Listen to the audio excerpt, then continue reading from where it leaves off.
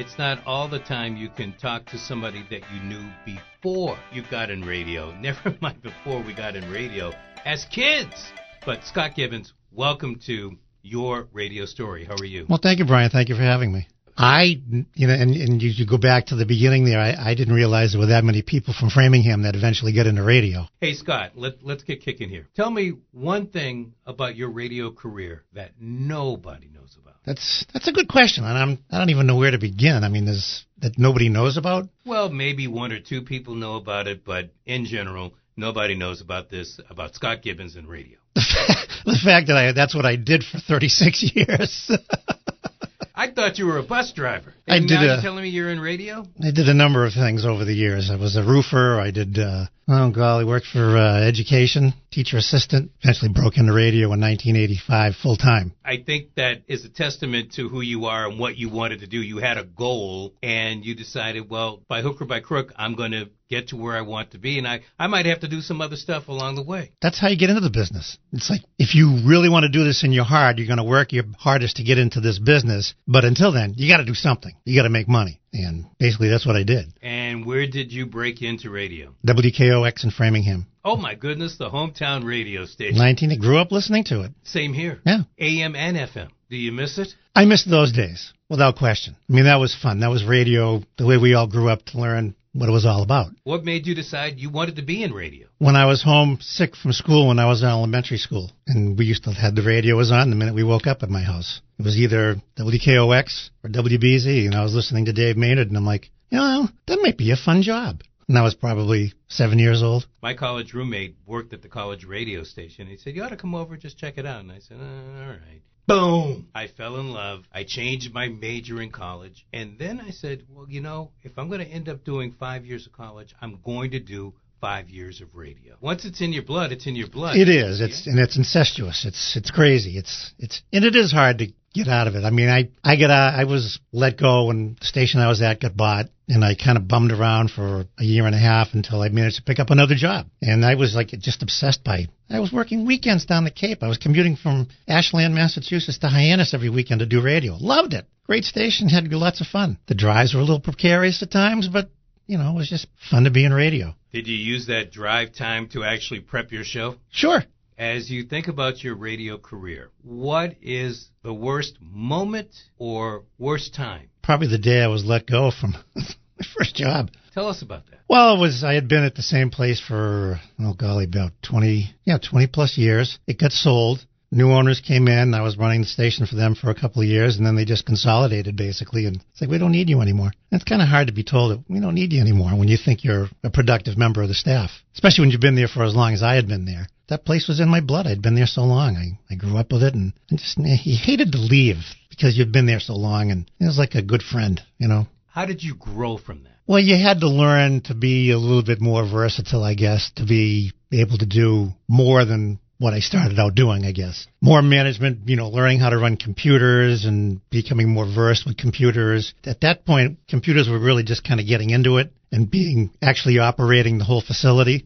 And my knowledge of computers at the time was limited, whereas now I probably still know enough to be dangerous, but you can do things that I couldn't do before on the computer that you really have to know now. So what you're saying, not only do you have to be persistent in trying to get that job, but you also have to be aware that things are changing and you have to change with it. Absolutely. All right, so you've taken us through that low. There has to be a highest high. Well, there's a lot of events over my career that I get involved with. I mean, the promotional things that you get to do, like going down to Disney World and being like behind the scenes and doing a promotional venture there, it was so much fun. Is there one that sticks out in particular? I'd have to say the Disney trips I made. You get to go, you come in the back way where the employees come in.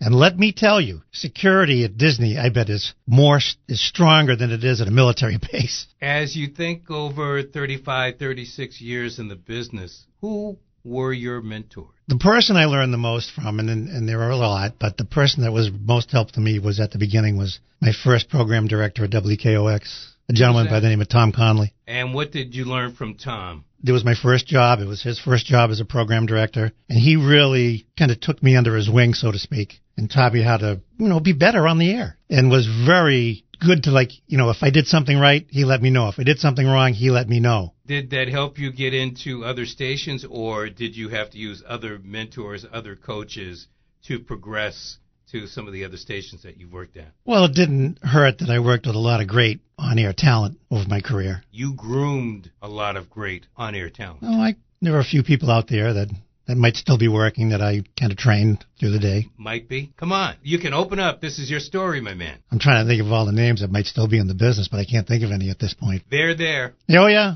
What do you miss most by not being active on the air every day? There's an energy level that you get when you walk into the studio, park yourself behind the console, pull the mic in front of you, and get ready to start working. It's kind of hard to explain, but your energy level just rises because you're a performer, and you have to be on at all times. No matter how you feel, you could be hungover, you could have a cold, have some other issue in your personal life. But when you crack that mic open, it's the greatest time of your life, and I'm going to help make it better for you. I used to be plagued with migraine headaches, but when I'm on the air, I never get a migraine. Now, you also worked in management. Most of the time when I talk to personalities, they haven't been on the management side of the street, so they only know a little bit about radio. What can you explain as a middle manager that some of the on-air talent really never gets to see or understand? There's a lot of legal things that you need to be aware of. There's clerical things, like if you're at a music station, you have to log music for ASCAP, BMI, and the licensing people. But I think the biggest thing is protect the license. I mean, that's one of the things that you're on the air. You're protecting the radio station license. You have to know what you can get away with and what you can't get away with. It is so interesting to hear you say that, because I have never heard anybody say about protecting the license. But you're absolutely correct. You listen to some of the shock jocks. How are they protecting the license? Managers usually have to protect the license, but the shock jocks are pushing the envelope. See, I had one of the other jobs I had over my 36 years in radio was teaching at a broadcasting school. And that's one of the first things we did in Intro to Radio. The job of the radio station manager is protect the license, turn a profit. What do you think of all the consolidation that is going on in the business today? I hate it. To me, because I worked for Clear Channel, which is now iHeartRadio, to me they're the evil empire. 1,200 radio stations all over the country. When you and I get into the business, there might have been a dozen radio stations in Boston and vicinity. They were all owned by different owners. So if there's 12 radio stations, there's 12 different owners, there's 12 different programmers, there's 12 different philosophies. That to me is what made radio so much more exciting. The competition, I think, was more fun because you were all going for that piece of the pie. Now you're working for a group of 6 radio stations looking for that same piece of pie, but it's like, oh, it's okay. They're our sister station. So as you look at that, I want you to look into that crystal ball that you have while you're driving the bus and tell me where you believe radio is going to be, let's say, in 2023 to 2025. It's going to continue to evolve. There's a lot of people that say radio is dying. I'm not convinced of that because there are still so many people that go to their car and turn on the radio or get up in the morning and turn on their radios because when the lights go out, the portable radio is all you have, or your computer. Now there might become more podcasting, or websites from radio stations will be the only way that they're going to survive. I still think that over-the-air broadcasting is still going to be there for quite some time. What about AM radio? That's a hard one. There are still, in all the major markets, there's still one AM radio station that's in the top 10 ratings-wise. Here in New England, you've still got WBZ in Boston. They're still raking in a lot of dough. They're still a very successful AM radio station. What other successful AM stations are there? So there might be one out of 20 or 30, but what's happened to the other 19 to 29? Yeah, you have to find the entrepreneur that's willing to take a loss for a certain number of years until they can figure out a way to either break even or make a profit, which is hard. Is radio doomed to just advertising dollars, or do you ever see a time where radio stations have account executives that do more than just sell advertising? What else can they sell? Soap, for all I know. I'm just throwing it out there. Well, you need revenue to keep the station running. You need salespeople to go out and sell time, or to go solicit for donations like they do in public radio or public media. That's the only other way, because in order for you and I to be on the radio every day, well, we got to make a buck.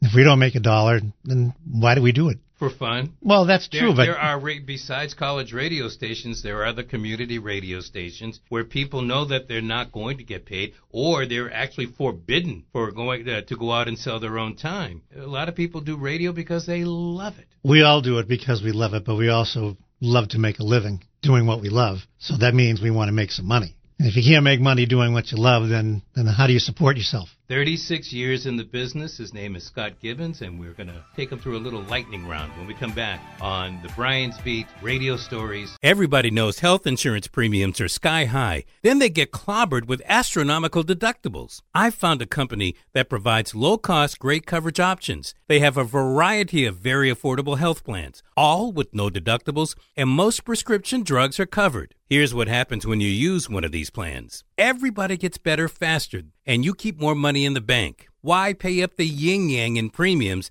then go broke from huge deductibles? Check for yourself at hbgnetwork.com. hbgnetwork.com. We're back with Scott. We're listening to his radio story. You've told us where you believe the business is going to be over the next 3 to 5 years. What would you want to say? What one thing would you like to say to an aspiring on-air personality or just anybody that wants to get into the radio business? My first question would be, how bad do you want it? Because it's not easy to get into the business, as you well know. And it's how much are you willing to do to get where you want to be.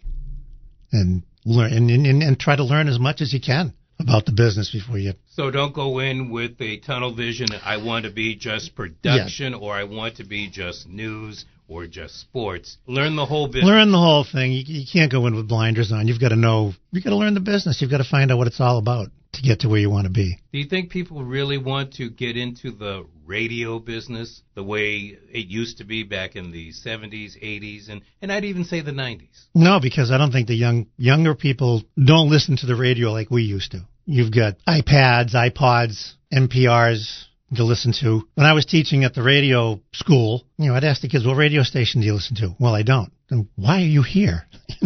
Especially when you think about those schools, they cost a pretty penny. Yeah. Why would you waste your money like that? What did you get for a response? Well, there were a few that, listened to enough radio that they figured they wanted to try to be like some of the people that they heard on the radio, and they wanted to be able to play music. I said, well, it's so much more than just playing music, so you got to learn that you yourself, aside from the songs that you play, you have to be somewhat of an entertainer. Or as a programmer that I worked for many years ago, I don't want a disc jockey. I can get disc jockeys anywhere. I want an actor that can go out and hold on to an audience, and that's what they want. They want something that sells. Right. To the person that is still in the business, that may be just floundering around, what would you say to that person? How happy are you? Where do you want to be yourself in 5 years? If they're just floundering around, obviously you want to be doing more than just floundering around. That's my opinion. I think if I was just floundering around, I'd get out. As you look at all the different tools that are available to on-air personalities and managers, what tool do you use? What resource do you go back to time and again? I try to read as much as I can, newspapers, magazines, online, just to get a pulse of what's happening around you. That and just being aware of what's happening in your own community or your own region. Do you use any kind of software or computer tool to aid you in your prep or whatever else you're trying to do? There were some online subscriptions that we used to get at other stations I worked at that I managed to pirate that I would look at. But other than that, basically it's just the local newspapers. Scott, what parting words do you want to leave Radio Nation with? Never give up, I guess. Strong words right there. Never give up. Yeah. Until you find what it is that you're looking for. Scott Gibbons, thanks so much for joining us today on Brian's Beat Radio Story.